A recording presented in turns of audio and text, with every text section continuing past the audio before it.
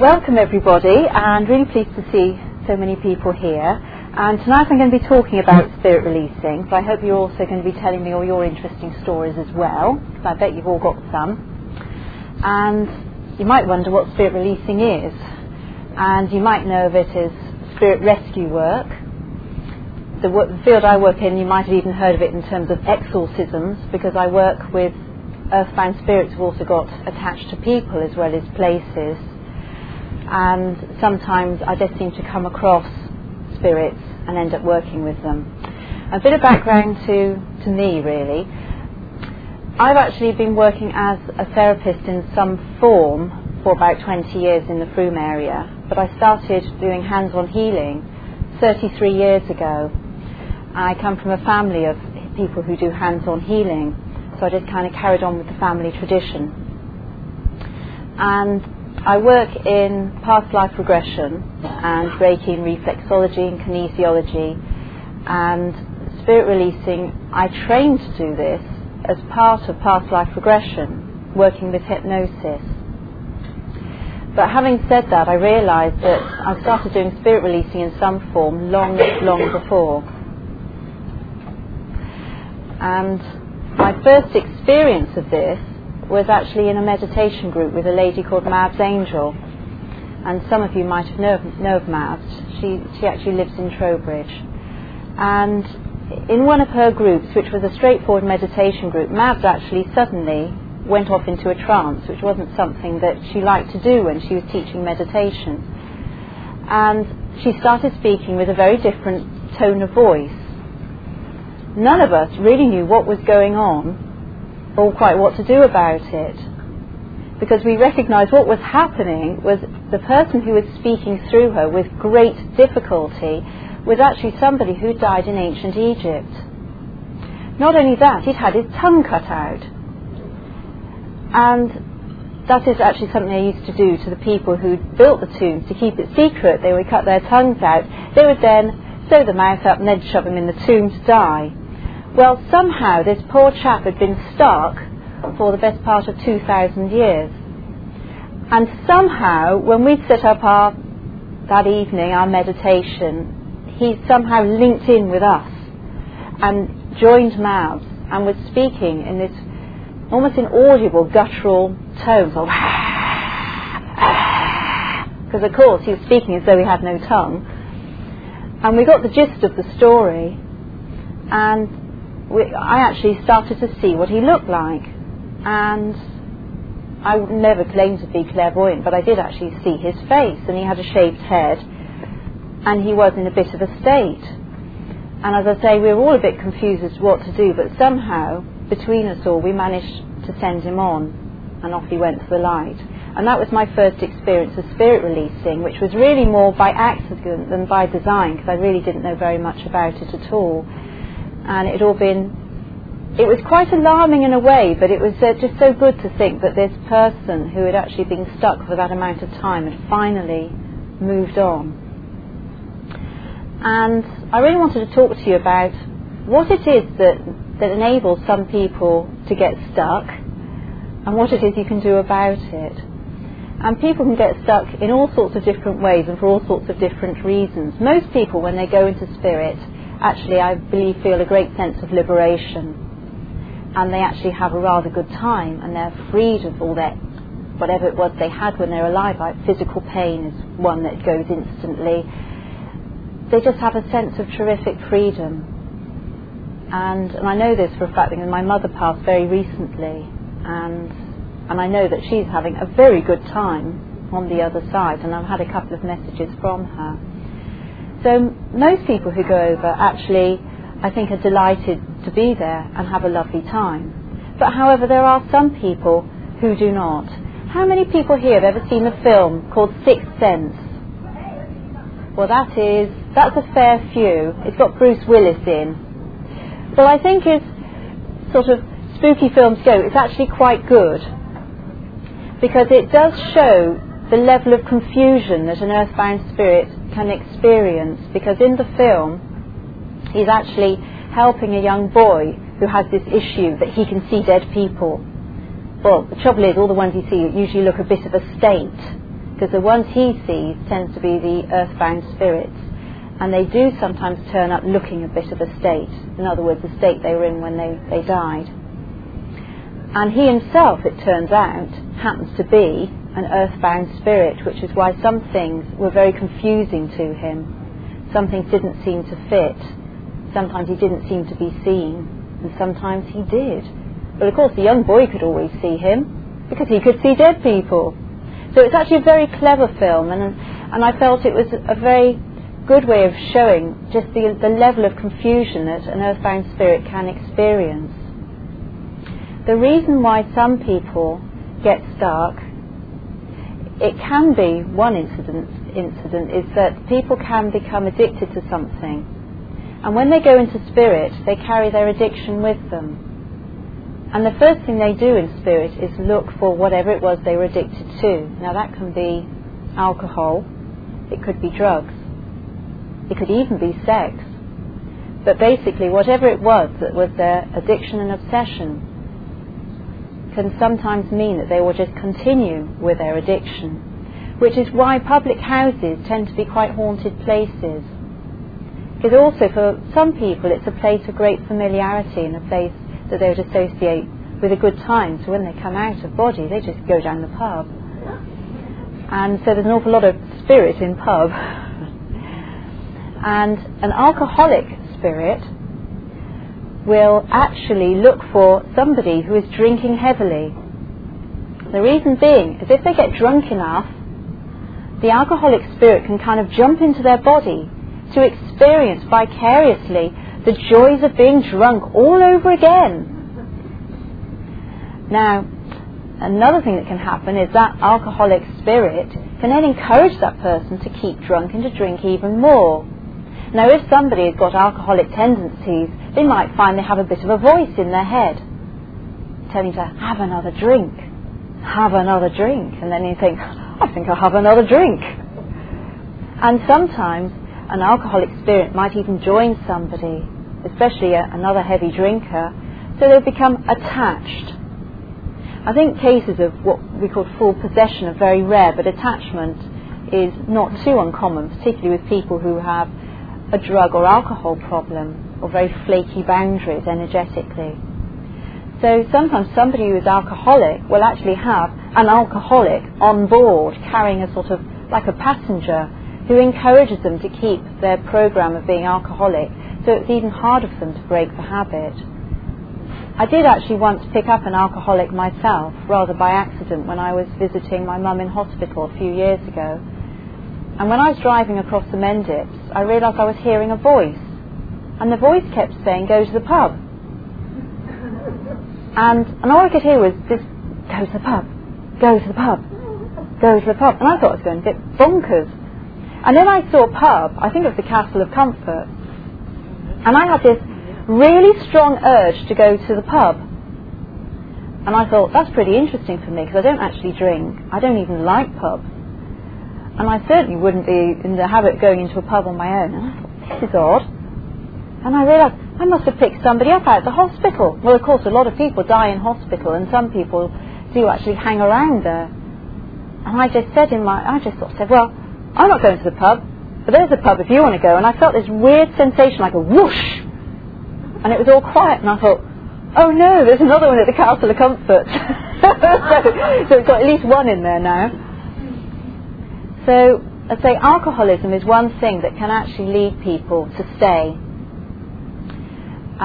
Drug addiction is certainly another one. And it can be an obsession with somebody is another one. So any kind of obsessive thinking is likely to mean that the person will stay.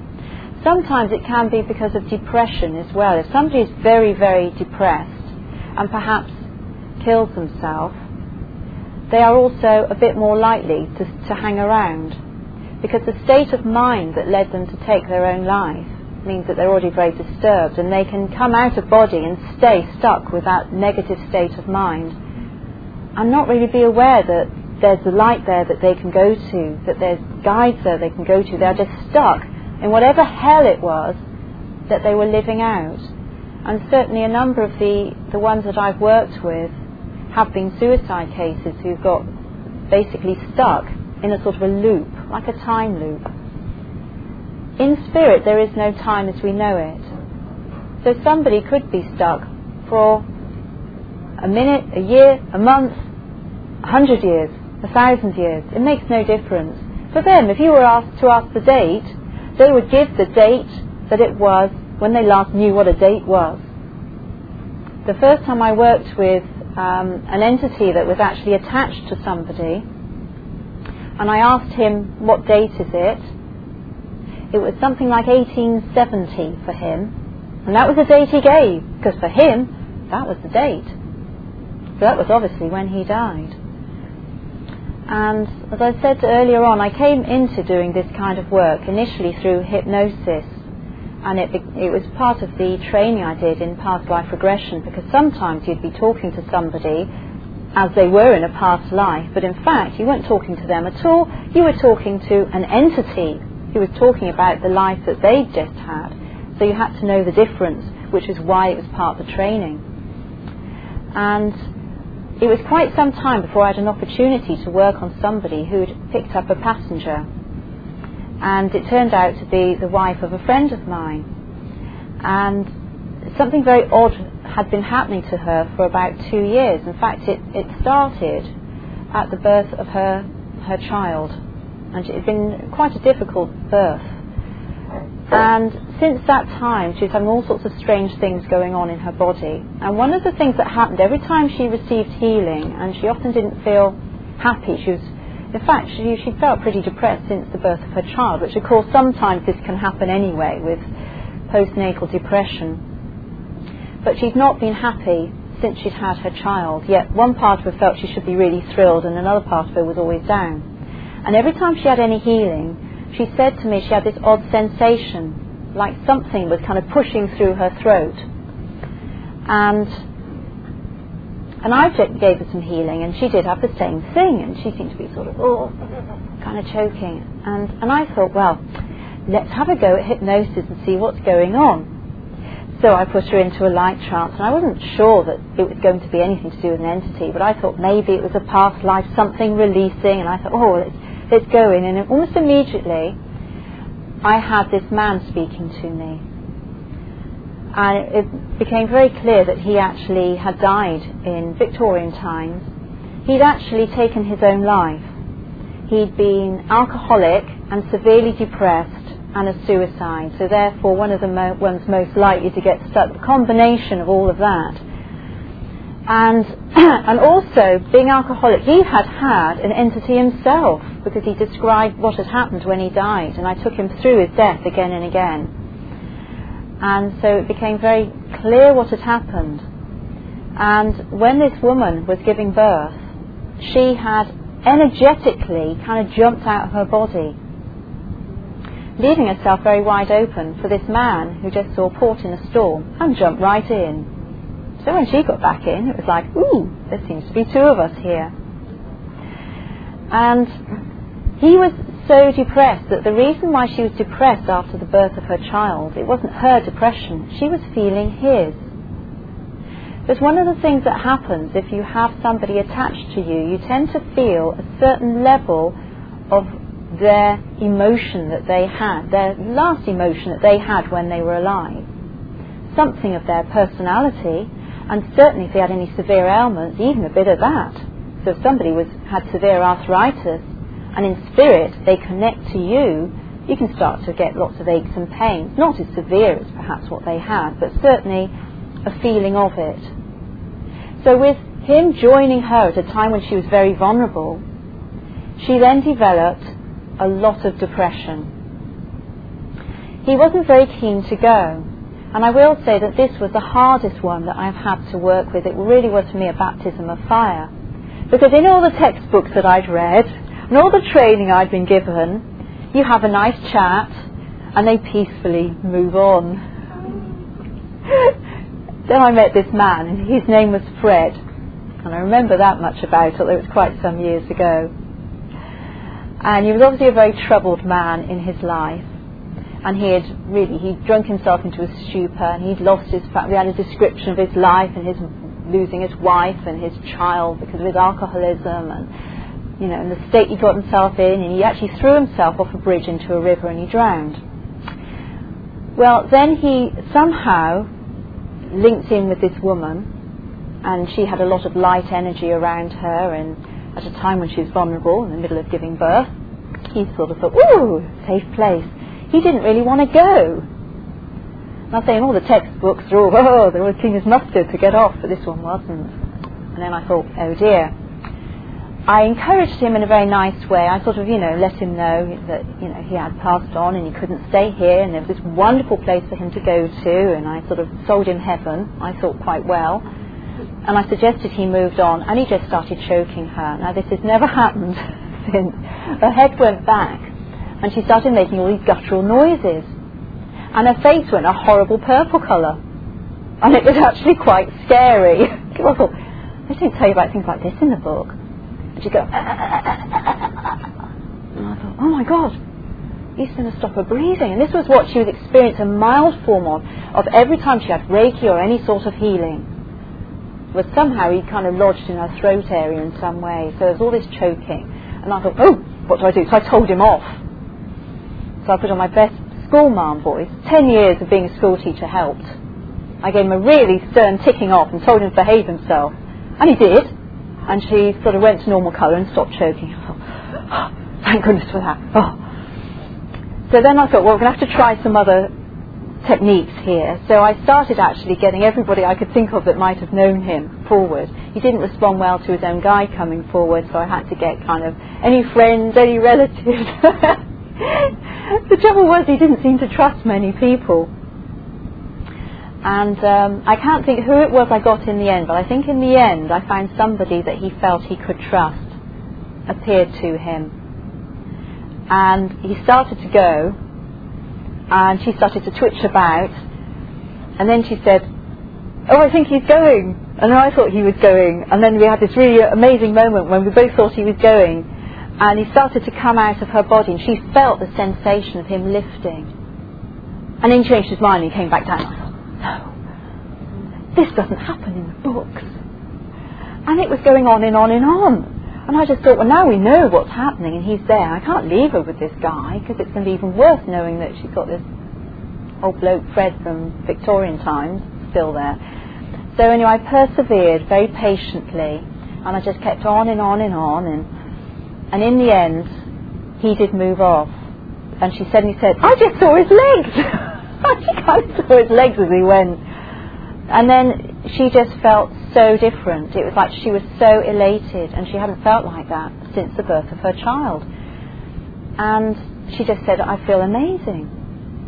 And then I did a little bit of work to help seal her energy field after that, but she felt great. And I thought, well, I know that Fred was great, because he went on where he should have gone over 100 years before, so he'd be well looked after. And I thought, wow, that was terrific. And she went off and actually was much, much happier from that point on.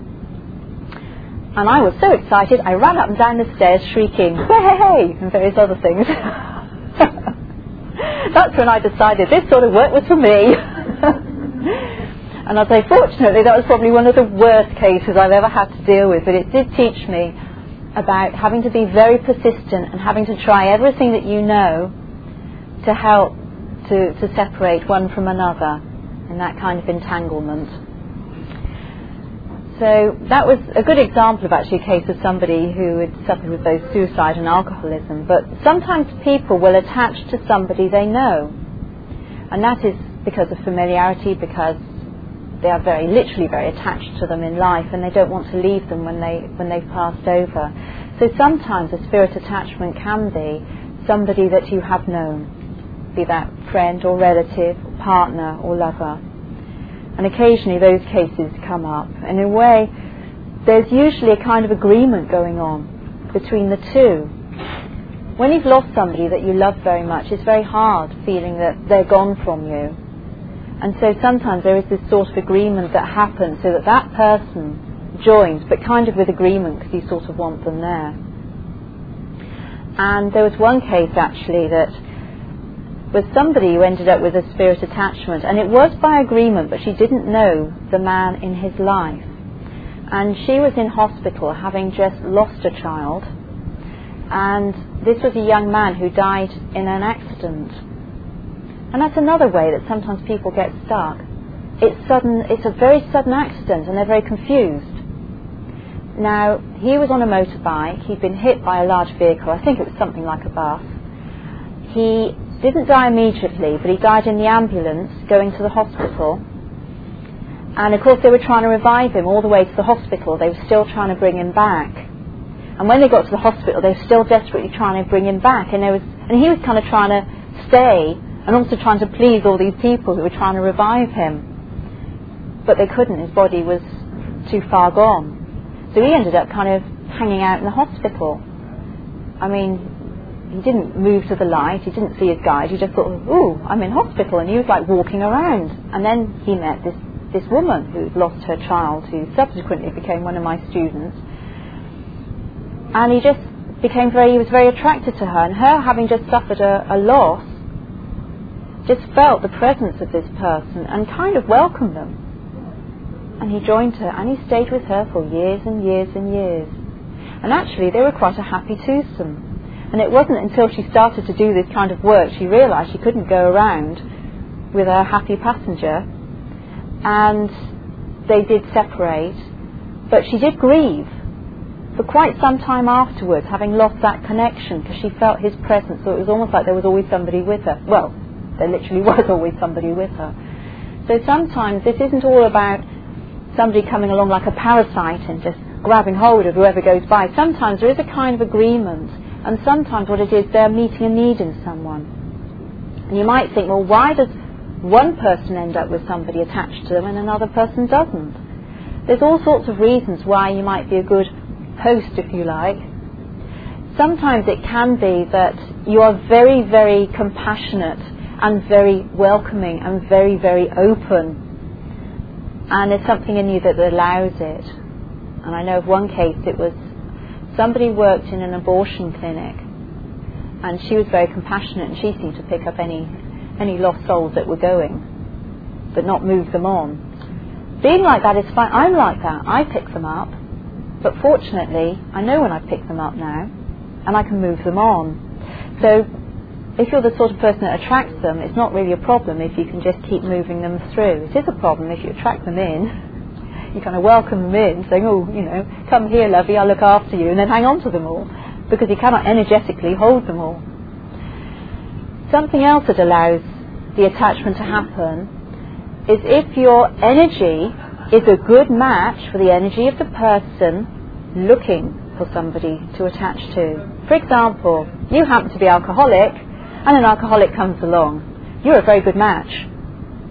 It kind of enables that connection.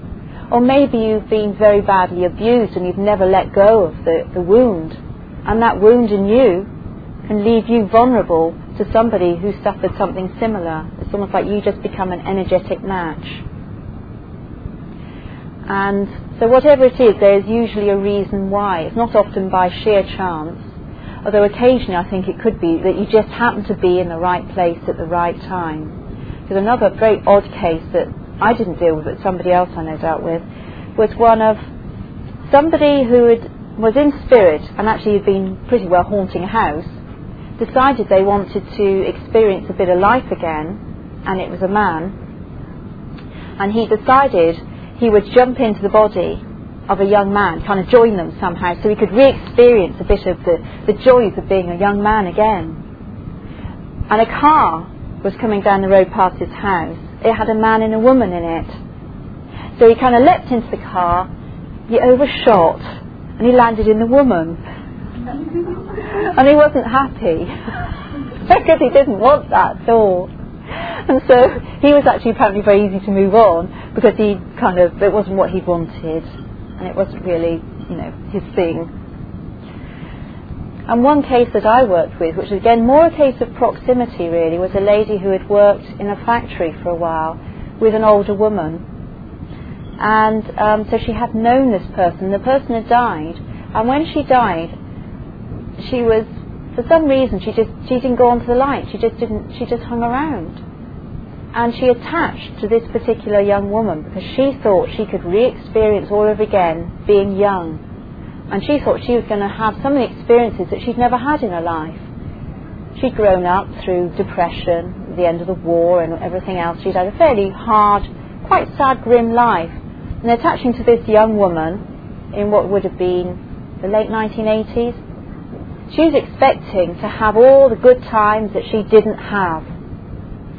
And she thought it was going to be all sort of, wild nights out, lots of fun. But the trouble was, she was a poor judge of character, because the woman that she had chosen had a young family, rarely went out, didn't drink, quite liked a bit of sewing and a bit of reading.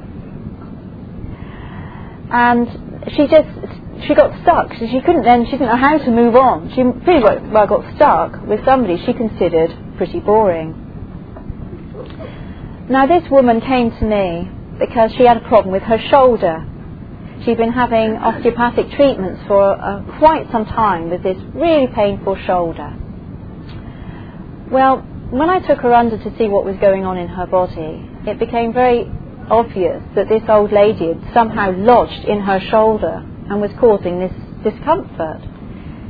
And she was very easy to move on. She was more like all the textbook cases. It took about 5 minutes. We had a little chat, why she'd joined her, what it was that led her in, what it was she needed to move. She didn't need a lot. She just got a bit confused and didn't know quite how to get out.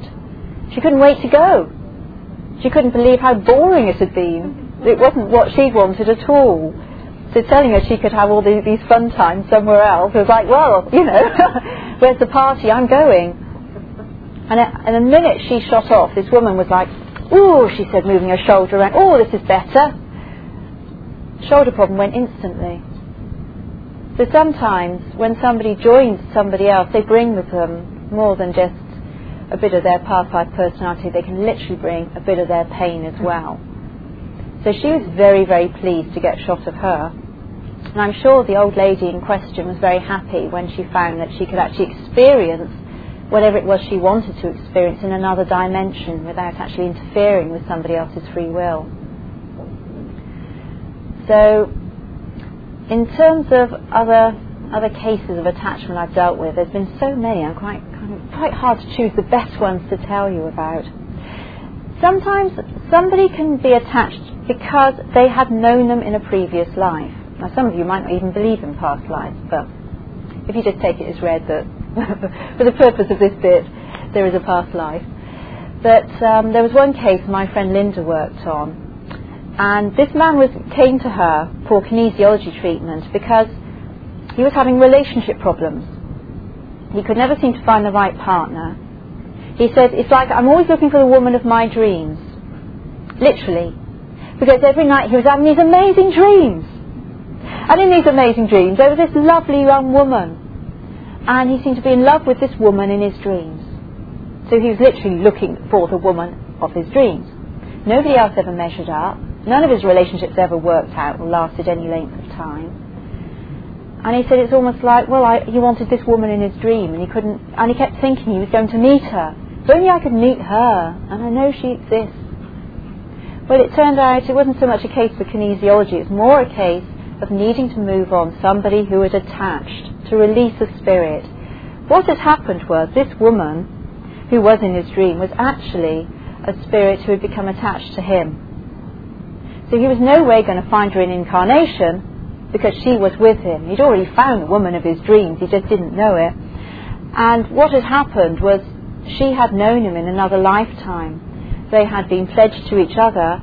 He'd gone off, I'm not quite sure why now, he might have gone off to war, and he never came back. But the trouble was, in those days with poor communications, often if men went off to war, they didn't come back, but you didn't know what happened to them. Or they'd go off for 5 years or 10 years and then come back. Or they'd go off and they'd marry somebody else in the country they'd gone to fight, and the women were often left not knowing. Well, she stayed single, pining for him, and he never came back. And in the end, she actually cursed him. And the energy of that curse was what had linked them. So bonds can be made across time and space. They can be of love, they can be of hate, or they can be something like this, where she actually cursed him. But there was actually underlying all that, there was deep love overlaid with a lot of anger. So they'd already made the connection. he was not free in this life to find anyone else, because all the time he still had her there. So what had to happen? They had to resolve the issue. They had to dialogue, they had to clear it. He had to sort of really kind of apologise for not coming back, and there was some reason. I think he died, which is why he hadn't come back. She had to realise that he died, which is why he had appeared to have left her. And it was all resolved, and she agreed to move on. And it was quite a sad parting, in that he didn't want to see her go, but he realised he needed to live his life. And he couldn't live his life with this woman. And after that, he did actually go out and start a relationship with someone, so it did work for him. So I say the reasons for attachment are many and varied. And sometimes, although I've been talking more about attachment to people, people can become attached to a place. They can effectively haunt a place. And one thing I didn't say about attachment to people, some people often say, well, how do you know if you've got somebody there? Well, I think all the people I've worked on have known that they've got somebody attached to them. I think you do have a sense of knowing if you've always got somebody with you. Sometimes you just don't feel yourself. I think that's one way of putting it. And sometimes, as I say, you can have feelings that don't seem to belong to you, and sometimes there's aches and pains and bits and pieces of stuff that comes through that just isn't yours. And I can only think, really, from my experience, because I've actually picked up entities. I had to learn about this through my experience, really, of just picking them up and then realising how it felt to pick somebody up. And I can only say that you do feel different, and you don't feel yourself. And it feels like an energy drain. And for me personally, I'd often find my vision would get very poor. And I did once pick up a man who I picked up a lot when I was visiting my mother in hospital, until I learnt how to sort of basically clear the wards en masse. I used to set mass launches from the ward, because to start with I didn't realise what was going on. I'd go and visit my mum, and the first time I came out I felt very odd, but I thought, well, my mum's life was quite in danger at that time, and I thought it was all the emotional stress.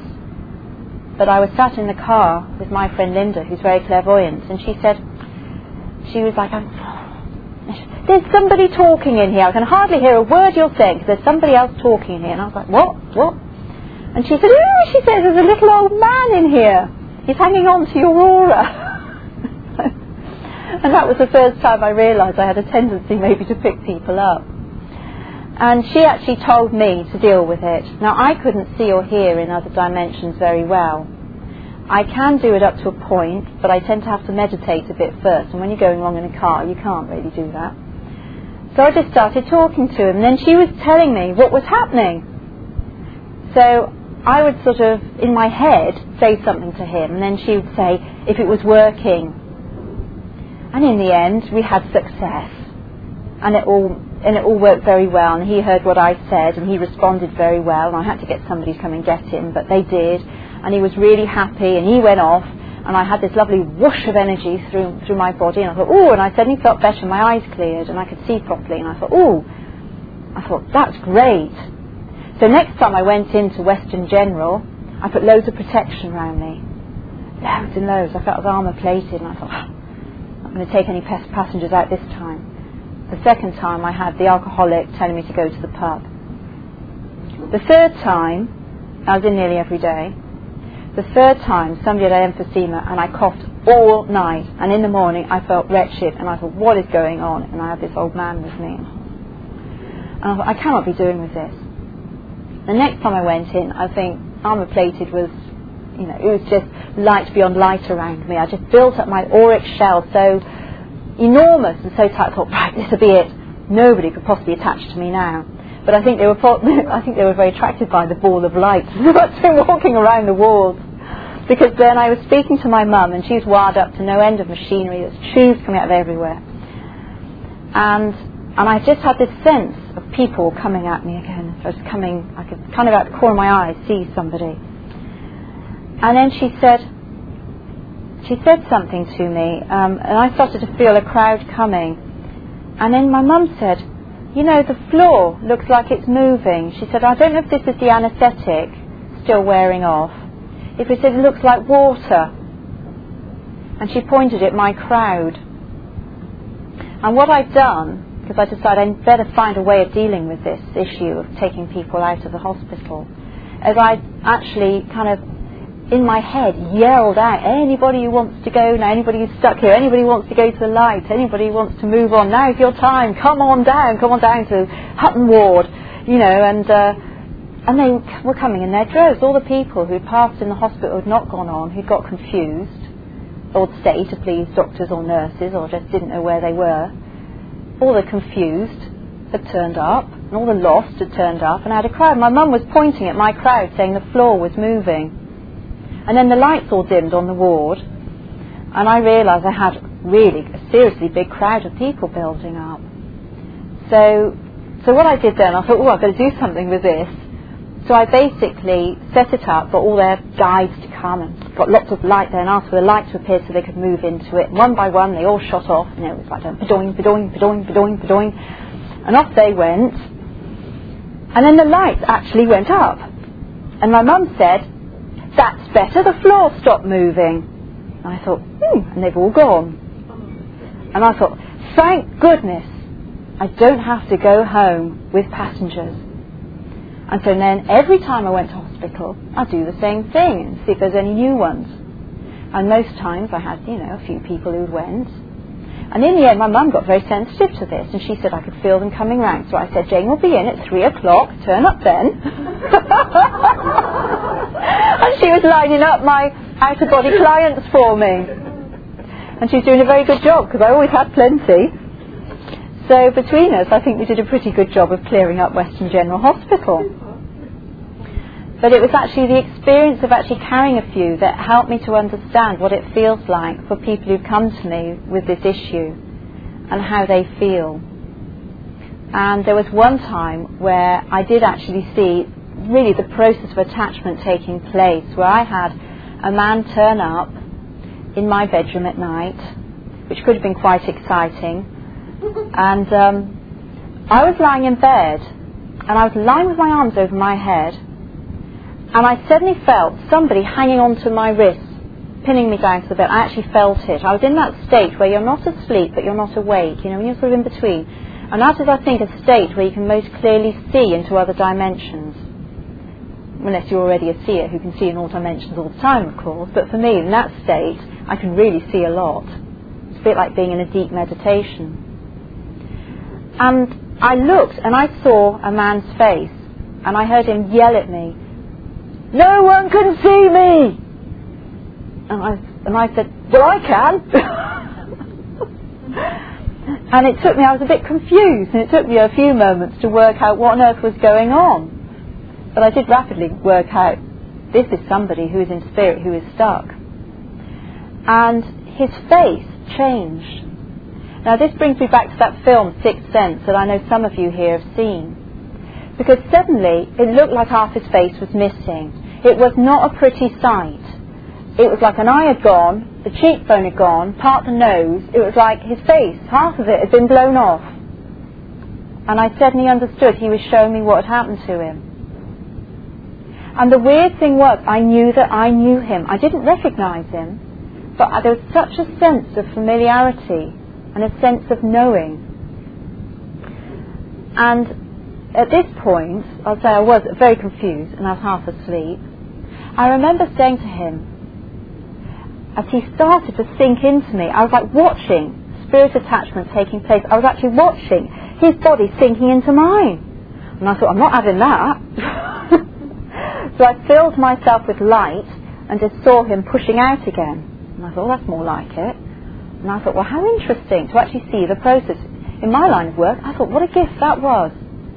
I thought it could have been that easy.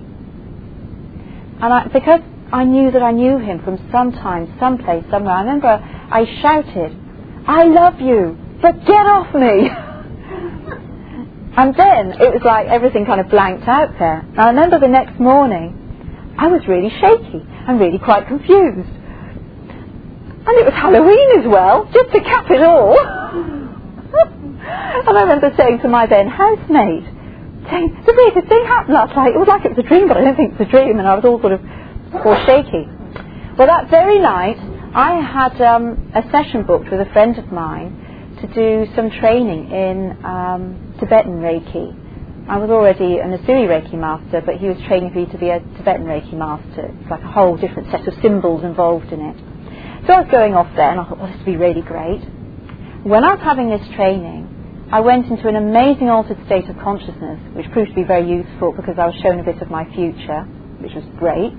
And then I remember asking this group of beings if they could help sort out this chap. And they said no, I had to do it. And I didn't really see why, but later on I realised that this person was stuck. When somebody is stuck, their vibratory level is such that they cannot see the angels.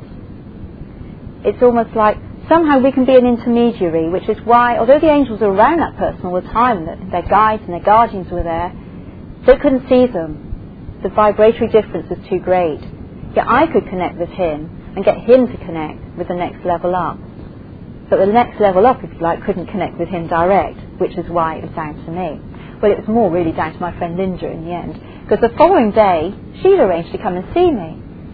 It was at a time when we were running a college training people in past life therapy, and many of our business meetings resulted in mostly yakking and lots of tea drinking. Well, anyway, she'd come round, and I'd recently moved house into the house I was then in at Cloford. And I was boasting about how the house had been haunted when I moved in, but I had successfully cleared it. Oh, I knew that, she said. I could have told you that when I first looked in the window and I saw this woman in there. She hadn't mentioned it to me. She waited for me to find out and sort it out myself. And we both decided she was a very nice sort. Well, while we were talking, there was this loud crash. And it came from an empty room. And then it was like, she said, I think we've got a bit more clearing to do. And I said, well, I know where that's going to be. I thought, this is my bedroom. I said, come to my bedroom. Now, the thing about my friend Linda, she is somebody who sees in all dimensions all the time. It's one of her gifts. So whereas I do it some of the time, when I move my state of consciousness, she's just there all the time. So she walks in my bedroom. Oh, here he is. And she describes him. Oh, yes, so tall. The facial features, the hair, everything. I said, that's him. Oh, she kept saying, he just showed me what happened to him. I said, I saw that. That was the face being blown off. Well, actually, she saw the whole body. She said half of them had been blown off, actually. He was not in a good state. Well, what had happened was he was actually in the First World War. And he basically ended his life at the Somme. The reason why he found me, and the reason why I had this odd feeling that there was this big connection between us, he was one of my best mates. He was calling me, she said he was calling me by this other name. It was the name I had when I was a soldier. Somehow, although you might go from life to life, it's like your energy doesn't actually change, you're still you. And he was still using this male name. And he'd recognised me, and he knew he'd be safe with me. And this guy was called Tommy. Well, actually his name was Tony, but he never liked being called Tony, so he'd like to be called Tommy. And we'd known each other a long time, and we'd been good friends. And apparently in that life I was quite religious. And what he hadn't realised was actually, I don't think I lived many days longer than he did, because I went out in the Somme, which is an event I do remember. But he'd come out of body and stayed stuck, and he was just worried about, he wanted to find his wife, who was called Marie, and he was determined to find her, but he was very upset because he felt that she wouldn't like to see the state he was in. But the thing was, he didn't really know he was dead. For him, it was still whatever year it was, like 1917, I think, something like that. Voices from beyond. So he had actually literally got stuck in that time and in that hell of what had happened to him at that time. And so actually Linda sort of had a conversation with him and with me, and between us we had a three-way conversation, only we had to go through her because I couldn't see or hear him when I was wide awake. And we actually had a really fond farewell in the end, and I felt quite relieved when he went, because with him came a lot of sadness and depression. And I hadn't understood that he'd been around me for a little while, because I'd been going around singing First World War folk songs and things at the time, and I didn't know why. So it explained a lot for me, but also the interesting thing for me was to actually see how attachment can happen so easily, particularly if there is a connection with the person and there's a way in. And it was so nice to think that at last he could move on and he was all right, and I still sometimes think about him and think, you know, it'd be nice to see him again when I go over eventually. I think I'm going to have a lot of friends up there I can go and see. So in a way, I say, in terms of, people often say, wow, how do you know it's, you know, you got one? But I say most people do. Most people have a sense of it even if you're not sure.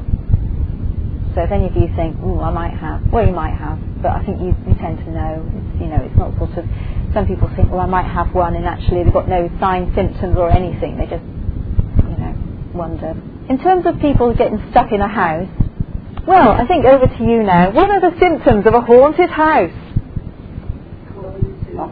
Knocking and noises. All right, what else? Come on. Cold atmosphere. Yes. Cold. Anything else anyone can think of? By. Oh, yes.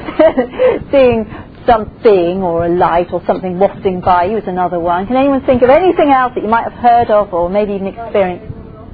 Yes. Smells. Good one. Thank you. Animals. Orbs, yeah. Yes. Yes. Things flying across the room, in case you didn't hear that, Marina. Footsteps. Yes, footsteps, that's definitely another one. Voices, knockings on the door, other than kiddies doing sherry knocking, which I used to do when I was young. It's good fun, that one. So all these are things that you have heard of or maybe experienced. Has anyone here ever experienced any of those phenomena? Hands up if you've experienced. Goodness me. Well, you'd love this, Marina. That's half the group. Would you like to just tell us one of the things that you've experienced? Yes, where I'm living now, there's a Georgian house, named Dad, and we have a housemaid who makes her appearance sometimes. She comes up the stairs, she goes into a hall, which was being up to the service quarters, but the stairway has actually been used. I'm standing to another time, she's harmless, she's going to be there. A friend of mine actually saw her walking upstairs in front of her, and this is going to fall into her flat, because she came and banged on my door, and she said, I just see a ghost. I said, oh, you mean the one in the room? And she said, that's the mob cat and everything. And she's just gone through the wall into my flat. I said, well, that's probably where she was living, in the attic. Yes. Yes, she's pretty, she's friendly, she seems quite happy. I'm not going to send her into the night, she's nice to have around. So you're all quite happy living together? Yeah, I'm sure. Okay, any more like to share a story? Yes? So I'm a veterinary nurse, and I actually heard the dog barking in the kennels where I work early one morning, about 7 o'clock in the morning, and there weren't any animals actually in hospital that day. And what I didn't realise is where I heard the dog barking was where the old kennels used to be, and it's quite a distinct sound that you get this echo. So it feels like it's bouncing off the walls. It wasn't outside. I was definite about that. And the new kennels are the other side of the building. So there's no mistaking it. Didn't see, but there have been other vets that have reported seeing a dog or different dogs in that part of the surgery. They found all large animals. Well, it's a good point, because it's not just people who can appear in spirit, it can be animals too. I think most of my life ended up living in haunted houses, so I kind of grew up with all this, which I think partly why it doesn't bother me. I certainly don't find any of it alarming or scary in any way at all. It's just what I've always known. And the house I lived in when I was in my teens was haunted by quite a number of beings, and we used to get some very unusual phenomena in the house. Now, some of the things that you mentioned, signs of haunting, well, I think that house probably had pretty well all of them. We certainly had footsteps that would come up the stairs. We occasionally had voices. We had a lot of heavy breathing going on. We had loud crashes that sometimes sounded like pieces of furniture being hurled down the stairs. They were quite alarming, really. we get cold spots, drafts, hot spots. It was a freezing cold house, but there was a hot spot in my room and it was like a ball of heat you could put your hand in, which I used to do regularly. Things would disappear and then reappear somewhere else. Sometimes, if you wanted a door open overnight, you better shut it, because whatever it was, it would be the opposite in the morning. Lights would be switched on and off. Taps would turn on and off. Things would get sometimes tidied up. Cutlery would be all put neatly, and oddest things would go on. And the other very odd phenomena was a white mist that appeared to fill the room occasionally. My mother used to think it was her producing ectoplasm or something, because she used to lie on the floor somewhere and say, "Oh look, Jane, I've produced the mist again." And we'd find ourselves blinking across this room like in this thick fog, trying to see properly. So there was all this stuff going on. My mum was also periodically seeing spirit cats, and once a time she alluded to a garden gnome that nobody else saw, but we didn't say much about that. Well, she eventually sold the house to my brother, who converted it to flats, but he couldn't keep tenants in there. Why? Because of the other residents. You see, whereas we loved it all, and we also, you had the feeling you were never on your own there. You'd walk in the door and immediately start a conversation. It felt uncomfortable not to and rude not to. They didn't like it. And in the end he said, well, didn't really know what to do. And I said, well, I'll come over with my friend Linda. And I said, Linda, super psychic, and me, we'd go in there, we'd sort them all out. So we walked in, and when we walked in, basically it was like a tour through my past, because I'd not lived there for donkey's years. But Linda actually got together all the earthbounds in the property. There was one, a bit like your chappie from the Hebrides, who was a free spirit. He knew what happened, he basically was free to come and go. And he used to come to where Mum and I eventually lived and check up on us and stayed in contact with us. Now he was called Steve, which interestingly enough was also my brother's name. He had a motorbike when he was alive, indeed my brother did. I think in character he was quite like my brother. He died on the road that this road joined to. It's a busy main road in Weston called the Locking Road. It was a motorcycle accident. And the reason he'd come to that particular house was there was a sort of energy portal, a bit like a doorway, that he just went through. And he had found two young people who, one had died of an asthma attack in hospital, which was really literally stone's throw down the other end of the road.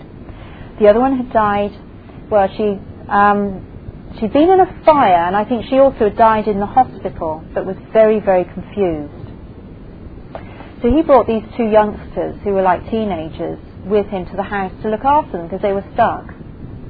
So although he was free to come and go, he thought he'd kind of look after these two. Already in the house were two of the previous residents. They were from Victorian times, mother and daughter. Having said that, the mother was ancient, the daughter was sort of middle-aged. And they were the ones who were prone to tidying up and making rattling noises in the grate. Now, for some reason, they were on a slightly different dimensional level to the kids. So Steve was aware of them and the kids, but they weren't aware of each other. Anyway, walking around this house, it was like, oh, and this is so-and-so, and she introduced me to, and they were all saying, oh, I remember her, and the lad was called Brett, and Mum had that name, she knew that name. And the girl was called Annie, and Brett called her Smoking Annie. Now this ectoplasm that my mother was convinced she was producing, it wasn't. What it was Brett, who was like a typical naughty teenage boy, would get Annie to produce this smoke. It was the one thing she could do. She was a bit confused, but she could produce a lot of kind of smoke. And so he would do that for a laugh, basically. Especially because, I think he must have had a hell of a time, with filled up the room with smoke. My mum would go into, oh, I think it's me and my ectoplasm again, and we'd all be there going, So he was having a lovely time. And he was also the one who was prone to taking things and making them reappear. And he also occasionally shouted boo in my ear, which would make me jump out of my skin. So he was really the little tinker, but very sweet. And he certainly absolutely adored my brother, because my brother did a lot of martial arts, and my friend Linda said, oh, he's doing all these kung fu kicks. He kind of modelled himself on my brother. And it was actually quite a happy, strange family. And when we went upstairs, I saw something shoot across the room quite low, and I said, what on earth was that? She said, oh, there's a very grumpy gnome in here. And I thought, Mum was right. So basically we had to sort all this lot out, and everybody went on, but Steve said he wouldn't leave until there was some sort of guardian over the portal, so that was arranged, and so everybody went on. And the next tenants who moved in, well, one of them, she was so happy that she said to my brother, you won't get me out of here except in a box.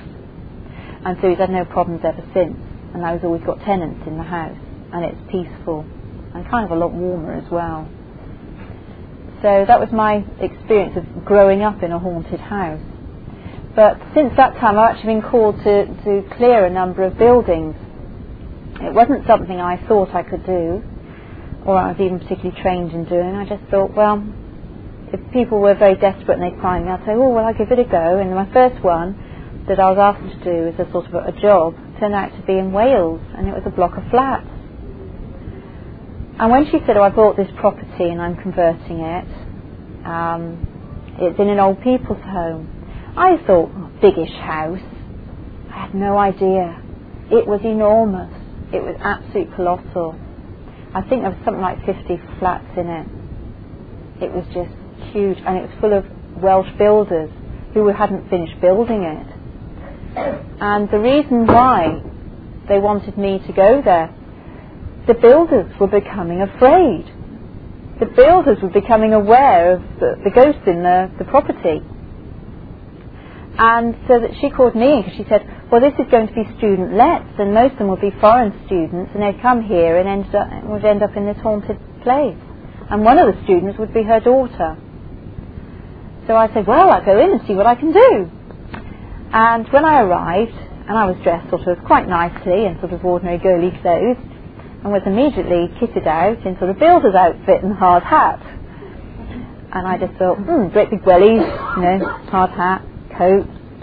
And there I was with, set of Tibetan bowls and white sage. And I said, well, basically, when I clear a room, I need to have the room to myself, because I need to feel the energies that are in there. And it's very hard if it's full of people. Well, builders. So I got free rein to go in every room, and every time I needed a room I had to just shovel the builders out and shut the door. And I thought, well, I came up with this great idea. I thought, this is an enormous building, and I'm going to start in the roof. And I'll work my way down one floor after another, and as I work through, I kind of clear each floor and make sure I've cleared the floor. And I thought this would work really well, which did up to a point. I did, the roof was all right, and I did the first floor, and I had one or two people there, and they were all fine. It was actually the residents from the old people's home, and fortunately enough I could actually hear and see enough to actually get them, because I heard one say, we're all ready, and he had a little group, and one had been in a wheelchair, and she actually kind of ran at me. Suddenly she realised she wasn't trapped in this chair anymore, because she nearly knocked me over, and I kind of nearly went backwards. Then it got really funny, because I hit the floor with all the builders. And this woman didn't really want them to know what I was doing. But of course it was them who had the problem, and so some of them would come and say, oh, what's this then? Is it feng shui? So I said, yeah, something like that. And then some of the others realised what I was doing, and they'd start telling me their experience of what they'd seen and heard, and other ones would say, oh, don't get them all out, I've never seen a ghost, I want to see one.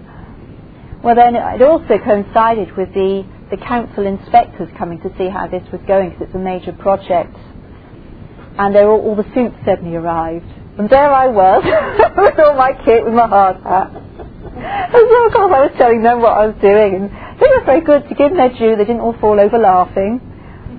Well, my ideas, they worked up to a point, because what I hadn't realised, that the light was fading fast, it was winter, and when I got to the basement, which was the least built area, that didn't have any electric at all. It was just sort of wires hanging down. It was dark, it was damp, it was dingy. I got to the bottom, and because I had this technique of pushing energy down each time to make sure I didn't miss any, the one that didn't really want to go was in the basement. So there I was, now with a torch, in the basement of this colossal building on my own, dealing with the one truculent one, and I thought, well, I've learned from that. And in the end, I was so exhausted by that time. And I really had it, and I thought, I cannot just have an argument with this guy, because he was just all for telling me to bugger off, basically. And I realised I had a rude one here, and he just didn't want to know. And he wasn't one of the residents of the old people's home. Before that, it'd been some sort of seaman's lodgings, and he was one of them. And he was very mean and moody. And I think I was just very sharp with him, and I just wasn't taking any nonsense. And I just got somebody new to come, and I said, right, you are going now, and that's it. And it's like, woof, woof, off he went. And the job was done. And actually, everything went fine. The building was finished. All these hundreds of students moved in, and it was all fine, and they've had no problems there. So I thought, oh. So that was my first kind of proper clearing job. And I thought it went really well. And I thought it turned out to be a huge task. And then since then, I've actually done a number of properties, and certainly none as big as that. But the other one that I did that I thought was a fascinating one was a beautiful, very beautiful thatched cottage. It was probably built about 1600. And the woman who bought it said she bought her dream home, but she was afraid she was going to have to sell because it was so badly haunted that there's really only one place that felt all right, and that was a galley kitchen. And she listed this list of things that had happened there, much of the things that you talked about earlier, plus the husband had been pushed down the stairs and was in hospital for a month. There'd been another accident. The spirits, they were prone to doing things like playing the musical instruments, not very well, or nicking the leads of the electronic instruments, which she obviously didn't like. And there was just, she had children there, and she was a bit concerned about them and the effect it would have on them, having this haunted house. She said dogs would kind of howl at the space in the room, and all sorts of things would go on. There was just so many phenomena, and she'd seen a sort of hooded monk figure. And well, she'd had a member of the clergy there every week with a team to clear the house. And every week, this person, vicar, would come, and the team, and they'd say, oh, you need to get rid of this and that and this and that. And she's been told to get rid of this painting or this family heirloom or something else. And she said it was always all right for about 24 hours. She said the next day, back to normal. The noises, the footsteps, the drafts, the visions, the apparitions, whatever it was always back. And she said, I didn't like to say anything to the vicar, but I really have lost faith that they can do anything, because it was just every week. And so what I did was, from a distance, I decided to kind of connect with the house and meet the occupants. And I thought, oh, there's quite a shower in there. It's quite a lot. And I thought one of them was going to be a bit more tricky. Most of them were very, very nice and just stuck, but one of them had issues. So from a distance, I was having conversations with this guy, and by the time I got to the house, I felt quite at home, really, because I thought, oh, I know who I've got to deal with, and roughly where they are. So I went round the house, I sort of sorted out where everybody was and what they were all up to, and one by one, I just sent them on, and it was great fun. I was really enjoying myself. Now, the first one was a lady who'd lived in the house when it was first built. And when I saw her, behind her I could see the house as it was. And a bit like the story of maid going through the wall, because they see things as they were, she was seeing the house as it was. And for just a moment, I saw the house just as it had been. And I thought, that's what she's seeing. And she hadn't gone anywhere because she was too frightened to go anywhere. And she hadn't responded very well to the clergy, because not everybody does. I mean, they didn't see the monk again, so I think the monk responded very well, but I don't think the rest of the occupants did. So anyway, I sort of very gently moved her on and got her to sort of connect with somebody, and she went off really happy. So I thought, that was a nice, easy one. Oh, that's good. So I went down to the room, the one where the dogs would howl, and there was 2 soldiers in there. Now, there'd been a battle outside the house between Cavaliers and Roundheads in the olden days. And so this was a couple of the soldiers who'd come in, because this house, like my old house, had a portal in it. They'd just come in. And though they'd never lived there, they thought, oh, it's a nice place to stay, and they'd stayed on, and they were very jolly, really. And I had no problem, they went off really easy. So then I had to find the one who had a bit of attitude, and he was sat at the top of the stairs. So I sat there, and I talked to him for a good hour. And really, he wasn't going to go until his issues were resolved. And there was plenty of them. So I basically did a session as if I was working with a client with him until he got to a point where he could see there was more sense in going than staying. And in the end he went off. And so I just went round, did a quick spruce up round the house, and I said, well, have a walk round, how do you feel? And she said, well, it feels very nice, it feels different. And she said, yes, I'm sure it's fine. Well, we'll see if they're all back tomorrow, she said. And I thought, well, I always say, if you want to come back, you can, but they never want to. So, anyway, I heard from her once more. She phoned about a month later to say that the vicar was due the following week. She said, I didn't like to cancel her because, I didn't like to let her know I didn't believe in what she was doing. But she came the following week and she walked around the house, she said. Oh, this house is completely clear. It must have worked what I did last time. And I thought, well, good on her, at least she knew. And she said, it's been fine ever since. Everything had stopped, just like magic. And I thought, there you go. I was really chuffed. So I think some of the methods that the clergy use are not very effective because they do not necessarily deal with the individuals and the reasons why they're there in the first place. I think it's a sort of a blanket method. It's like one pill cures all, and it's more about shoving them out than compassionately getting them where they need to be and dealing with what it was that led them to be trapped in the first place, which is, I think, why sometimes I'm more effective, because I actually treat them like I treat any client. It's just they haven't got a body, but I treat them in the same way until it's like, what's your issue, what do you need, and I can show you to a better place. So there is one story I'd like to tell you about, so I thought this was actually just plain funny.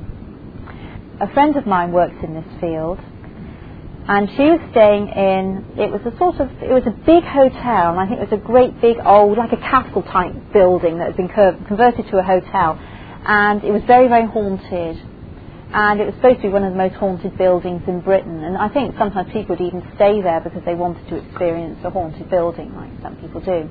Well, when she happened to be staying there, she just thought, wow, can't be doing with this. All these earthbound spirits, a lot of them were, they weren't happy, they were just stuck. They were they all had things that needed to be cleared, and you can't leave people just stuck between the dimensions because they're entertainment. So she dealt with them one by one, she cleared whatever it was, and she moved them onto the light, and they're all bomb happy. Well, then she realised that there was a problem with the hotel. It transpired, it actually hit a newspaper headline that their clientele was going down because all the ghosts had disappeared. And then she felt a bit guilty about it because she hadn't told them what she'd done. She just did it because it's like, you do. If there's somebody there who's like, if you see somebody lying on the floor in pain, you don't just walk by, do you? You do something. You try and help. She was just helping and dealing with people's issues, realising she was in a position to do so. But the hotel weren't happy. So what she did, she thought there's always a solution.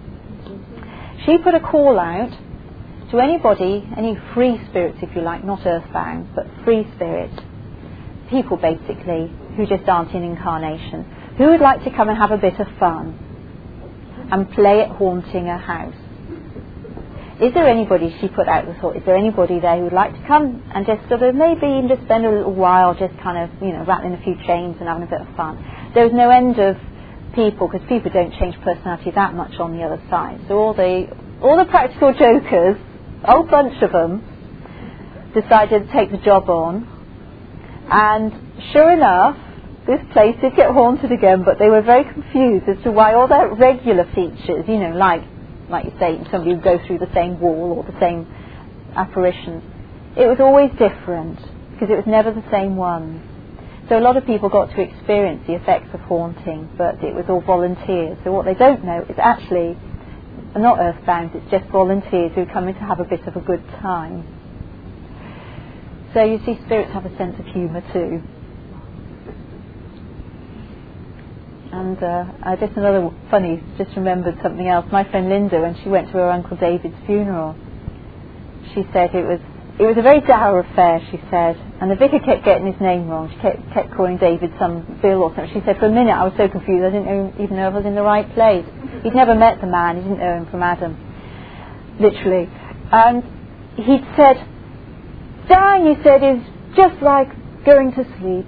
And when you wake up, the first person you will see is Jesus. And she said, her uncle was sat next to her. He said, oh no, it wasn't, it was Joyce. That was his wife who'd gone before.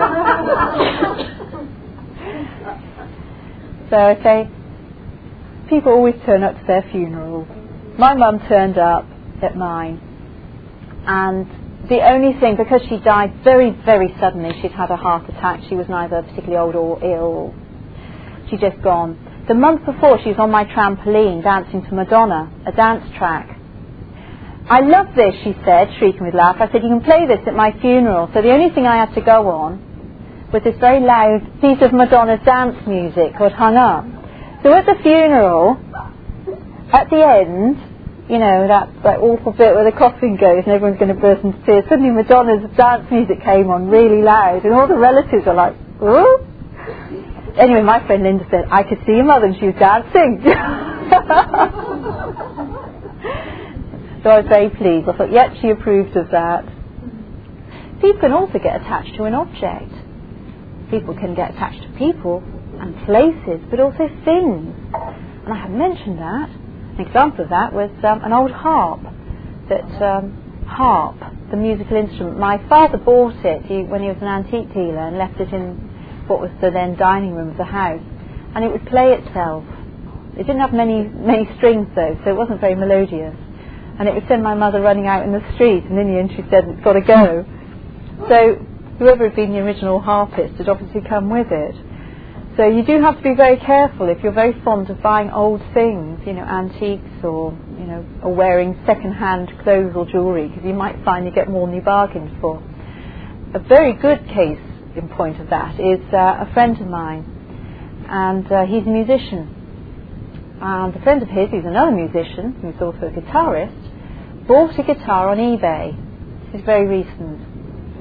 And after he bought his electric guitar, which he thought was really cool and it was a good price, he developed a shoulder problem. And in fact it got worse and worse and worse, and it became quite disabling. And he saw my friend to actually have a kinesiology treatment to try and uncover what was going on in his shoulder. And what my friend found was actually the problem was more to do with spirit attachment. It transpired the person who had previously owned and played this guitar had actually had an accident. And as a result of the accident, he'd lost his arm. And as a result of losing his arm, he couldn't play guitar anymore. And as a result of losing his arm and not being able to play guitar, he got very depressed. And he killed himself. So one of his relatives who'd ended up with the guitar sold it. He followed the guitar. And then he joined the next person who was playing the guitar to, I suppose, have a go at playing the guitar again. But along with that, he brought with him all the pain from having had his arm severed. So you do have to be a bit careful with your second-hand stuff. It's a message. Check it out first. You know, does it feel right to you? If it's got a bit of a dodgy vibe, just be aware. There could be a reason.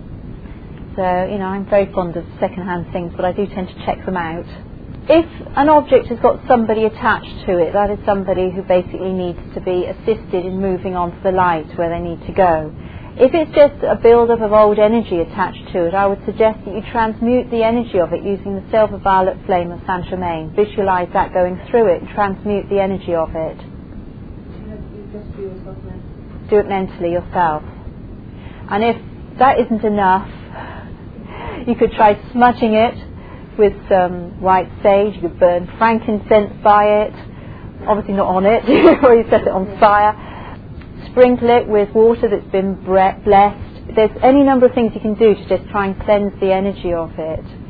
So if it bothers you, I'd suggest you do all of those things. If it bothers you, it's probably got a bit of a vibe to it. Things that have been sacred objects, that have something that's they've been in the church and there's been a lot of prayer around it, will often have an amazing energy to it.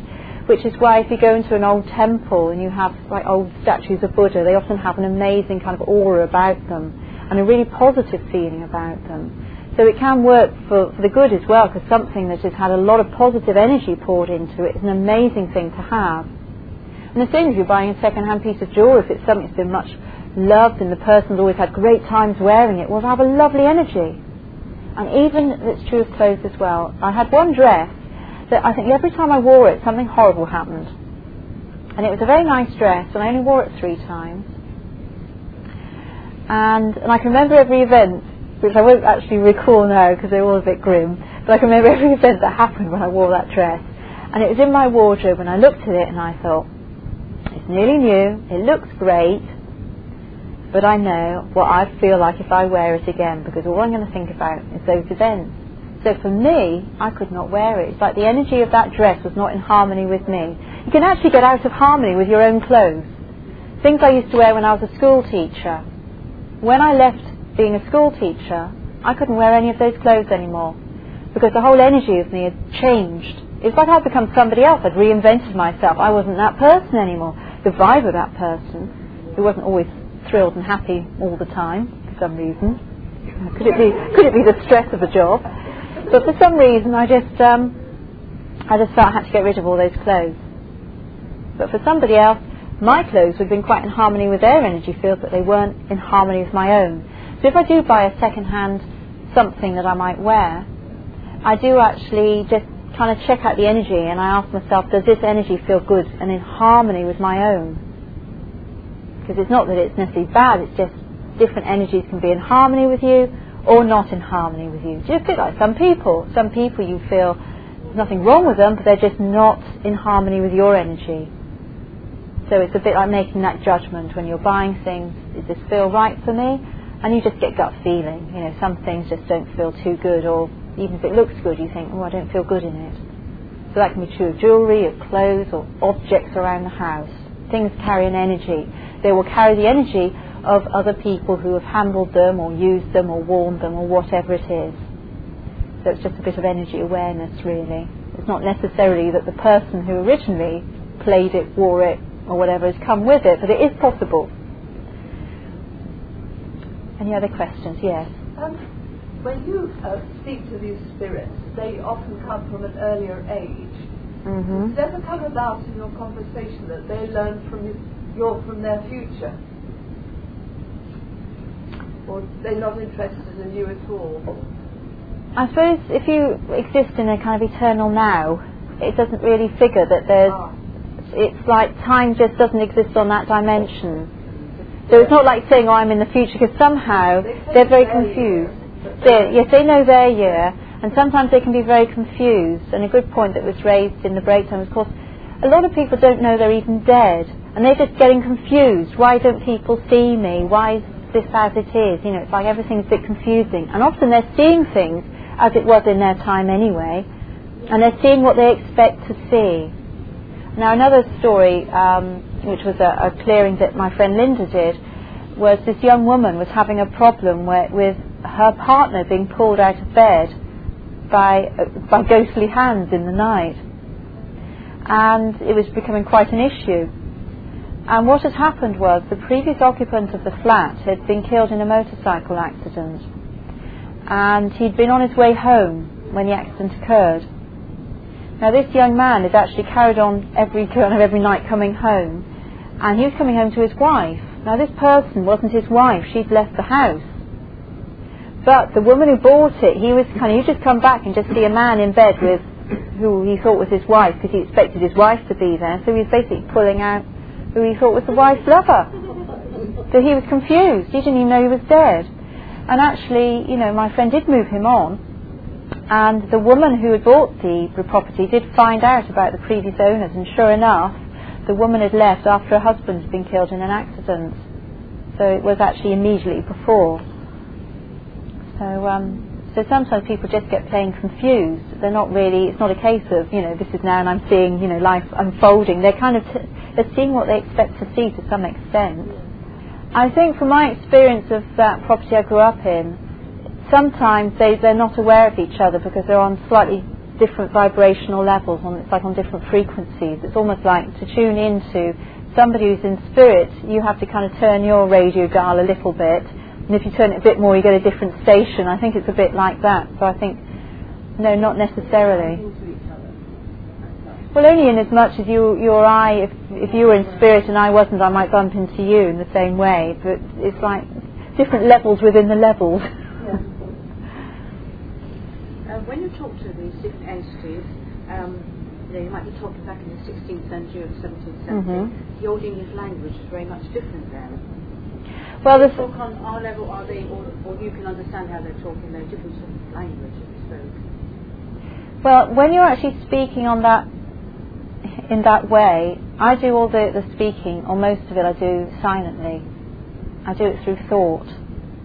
And if you're transmitting thought to thought, the thought is clear and often in pictures, and it doesn't matter about the language so much. So foreign language as well, you may come across somebody who's foreign. It's never been an issue, because that guy, that ancient Egyptian, he would have been talking some ancient form of Arabic. Now, I've got a few words of Arabic, but he was talking in English to us because he was coming through an English channel. So actually, I don't know that would be a problem, because you're doing thought to thought. It's like thought transference, and the meaning behind the words is the bit that goes. And maybe it's also a case that perhaps if somebody would say Russian, they would be guided to go to, a Russian release worker rather than to me, because I've never had one. I'd say the only foreign one that I did have to do anything with was speaking in English, which was very handy. Yeah. You said that people often know when you have an attachment. Yes. What if you were a child and had an attachment for years and wouldn't necessarily be aware of an attachment? Is that possible? Well, it is possible, yes. Yeah, I think all things are possible. I say certainly the ones that have come to me have been aware, but I think, yes, it is true to say that it is possible for somebody to attach to a child. And people, actually young people who use drugs will often have entities attached, but not all these entities are going to be human. They will have what are called substance spirits, so things associated with the drugs they're using will attach. So not all beings that attach are actually of human origin anyway. They can get other things too. Well, this is one of the things that can happen, that somebody, as I said earlier, somebody, if they join to you, will in a way give you a little bit of what they were like. So their personality, you might find your personality will change a bit, or you might get aches and pains, but equally you might find your interests change. But sometimes an entity will join someone because they share the same interests, and an example of that, of one that happened by invitation, was a man who actually did make it go as far as making an appointment with me but never showed up. And he was a martial artist, and in competition, and very, very high levels of competition, and he was awfully good. But what was giving him the edge was his attached entity, who was basically one hell of a martial artist, who was Japanese and ferocious, and it really gave him an edge. Now, it was actually his partner, girlfriend, I believe, who wanted him to get rid of this other one that she felt the presence of. But actually, I think she made the appointment for him, and he just cancelled. He actually didn't want to let go of that, because it was more important for him to be winning high levels of competition with this, whatever he was, kind of samurai warrior on board, than it was for him to be free of an entity and work on his relationship. He was very competitive. So that was kind of one that I nearly got. Another one that I nearly had, who made an appointment and didn't show, was an undertaker. And I tell you could have heard him on the phone. There were so many attached to him, and I don't know why him, but he was sounded so woebegone. And he made the appointment, and then he phoned up and said, I don't feel too well. I make an appointment when I'm feeling better. Well, he never called again. Sometimes people who've got an entity attached find it very hard to get to the appointment for some reason. Well, sometimes they just don't realise how much better it's going to be for them when they have become detached, because they're going to have a much, much better time. But they just don't know that, and it's like, occasionally they can get a bit stubborn. And I did have one who was particularly stubborn, who was connected to somebody I know, and he was quite foul-mouthed, and I think he had been, my friend was Australian, I think this entity had been as well, but he was very rude to me, and he was basically telling me where I could go, And to start with, he didn't seem to know he was dead, but then he sort of seemed to understand that. And then I suggested that I got his wife to come and get him. And he kept saying, "No, you can't do that, she'll kill me."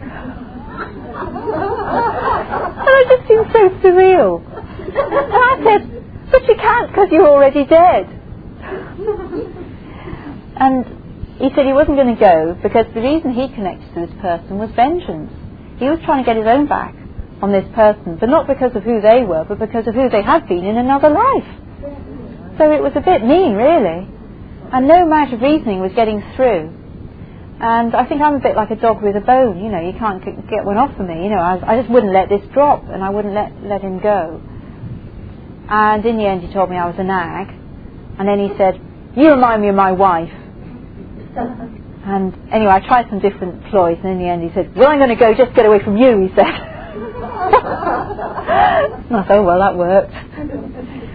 And off he went, and I didn't get thank you.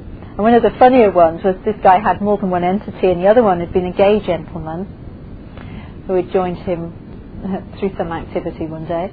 And it was so funny because a lot of them can be quite rude. When I've got somebody under hypnosis and somebody is asking the entity to speak, the voice often changes and the intonation changes, and occasionally what they say is quite rude.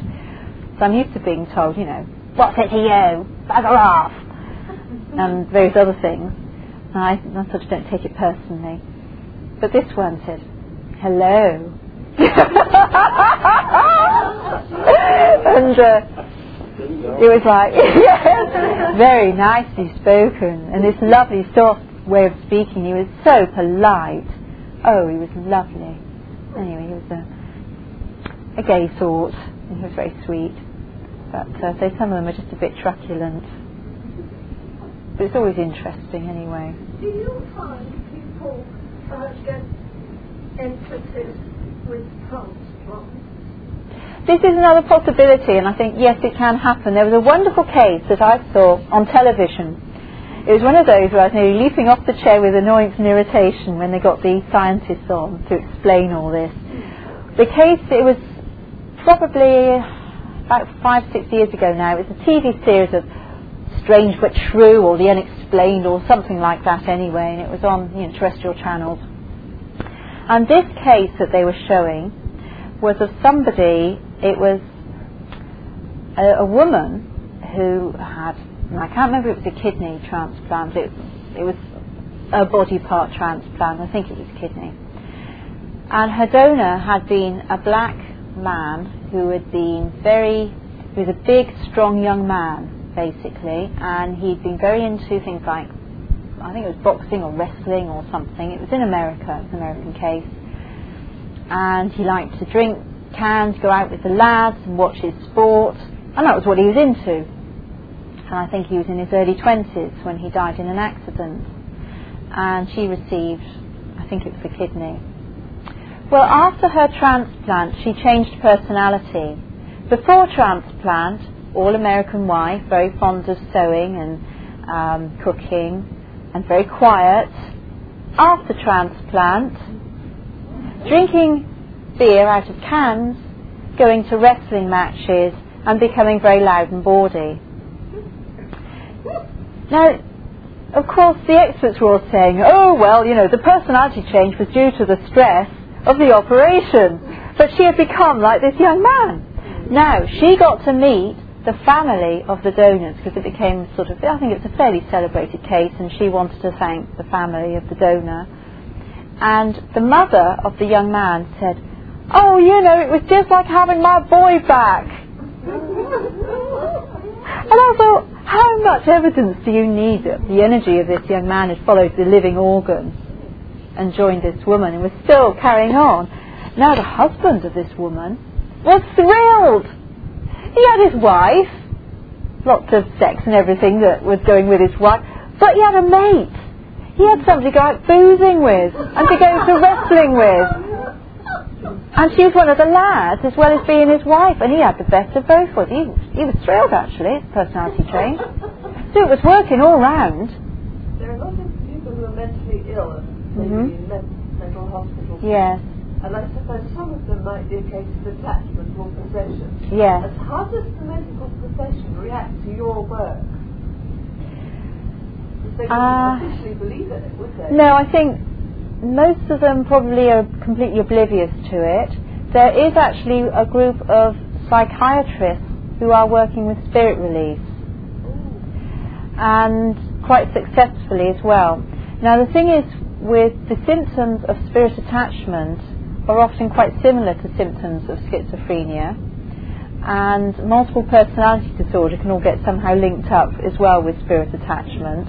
There's a number of psychiatric disorders that are very similar, and sometimes people with psychiatric conditions tend to have what I call flaky boundaries. They're more liable to get attachments as well. So they could have a mental condition and attached entities going on. And I have treated one young woman who was put in an institution when she was, I think she was in her mid-teens, and she was having voices in her head, and that was a very good example of somebody who was actually quite clairvoyant, who did have an attached entity. I had one session with her and magically all the voices stopped, because it was just the person she was hearing.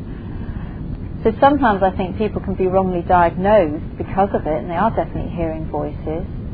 There's different ways you can hear voices. You can hear voices because you're psychic, or you can hear voices because you've got an entity, or you can hear voices because you're hearing voices. And actually I've come across a fair few of all sorts, but because at one time I did have a student on one of my courses who was kind of hearing voices and was convinced she had an entity, and actually she did have one, and when the entity had gone she was still hearing the voices, and then we realised she actually also had a psychiatric condition, so she had to leave the course, because you can't do this kind of work if you do have a mental problem, because you wouldn't know what you were hearing, whether you were hearing the right thing or whether you're just hearing what you were hearing because you have got a mental problem. Curses can be released. Curses can be sent, they can also be released. It's not an entity, it's the energy, it's like the thought behind it. It's a thing that carries on. But that can be, that is like if somebody puts a thought out there, but it is also possible to dissolve that thought and to release it.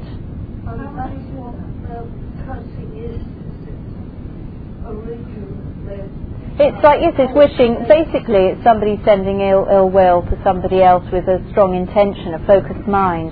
Just like sending healing is sending goodwill and healing with a focused mind. It's just that works in the it works. But I say all these things, you can actually release curses and hexes. You can release them across time and space, and you can release them for yourself and also all your family as well. How do you do that? A declaration. I haven't got it with me. It's something you'd have to sort of declare and ask for the archangels to act as your witnesses, and I can't remember it all off the top of my head, but it was like, I declare all curses and hexes sent by me or to me across time and space for myself and all my family are now released. And you do it 3 times over, so you can actually declare it and release it. So I say these things, if you have been, you can let them go. And you can let them go through the past, and you can let them go for your family. You can do the same with promises made across time and space that are also following you, if you like, and biting on the bum later on, where you've actually sort of declared that for all time ever you will be doing something for somebody, and then of course in another lifetime the promise is carried on. You can dissolve those, and you can do those again for yourself, but you can't do that. You can't dissolve promises for other people because they might want to keep them. Poverty, chastity and obedience vows from being a monk or a nun in the past can sometimes carry on and lead you to have issues with money or relationships later on. So they're always worth, as part of a lot of things I do with my work, it's one of the things that I often do with people if it seems appropriate, is to release curses or promises made across time and space, just so they've got a clean slate now. There's all sorts of things that can happen that can affect how you are in this life, in this time. Well, yes, I do believe in cause and effect, and I also, from what I gather from what I've been hearing from more recent messages from Ascended Masters, that karma actually is now ceasing to be. So I think karma was the old way of doing things, but now it's almost like everything is more of an instant You know, like all the thoughts that you've put out in your life are kind of coming back quite rapidly at the moment. I think some of us are probably seeing that. And things that you put out now are also coming back very rapidly. So we're in a process of massive change and clearing. And I think, yes, karma, I think, was the old way of everything happening.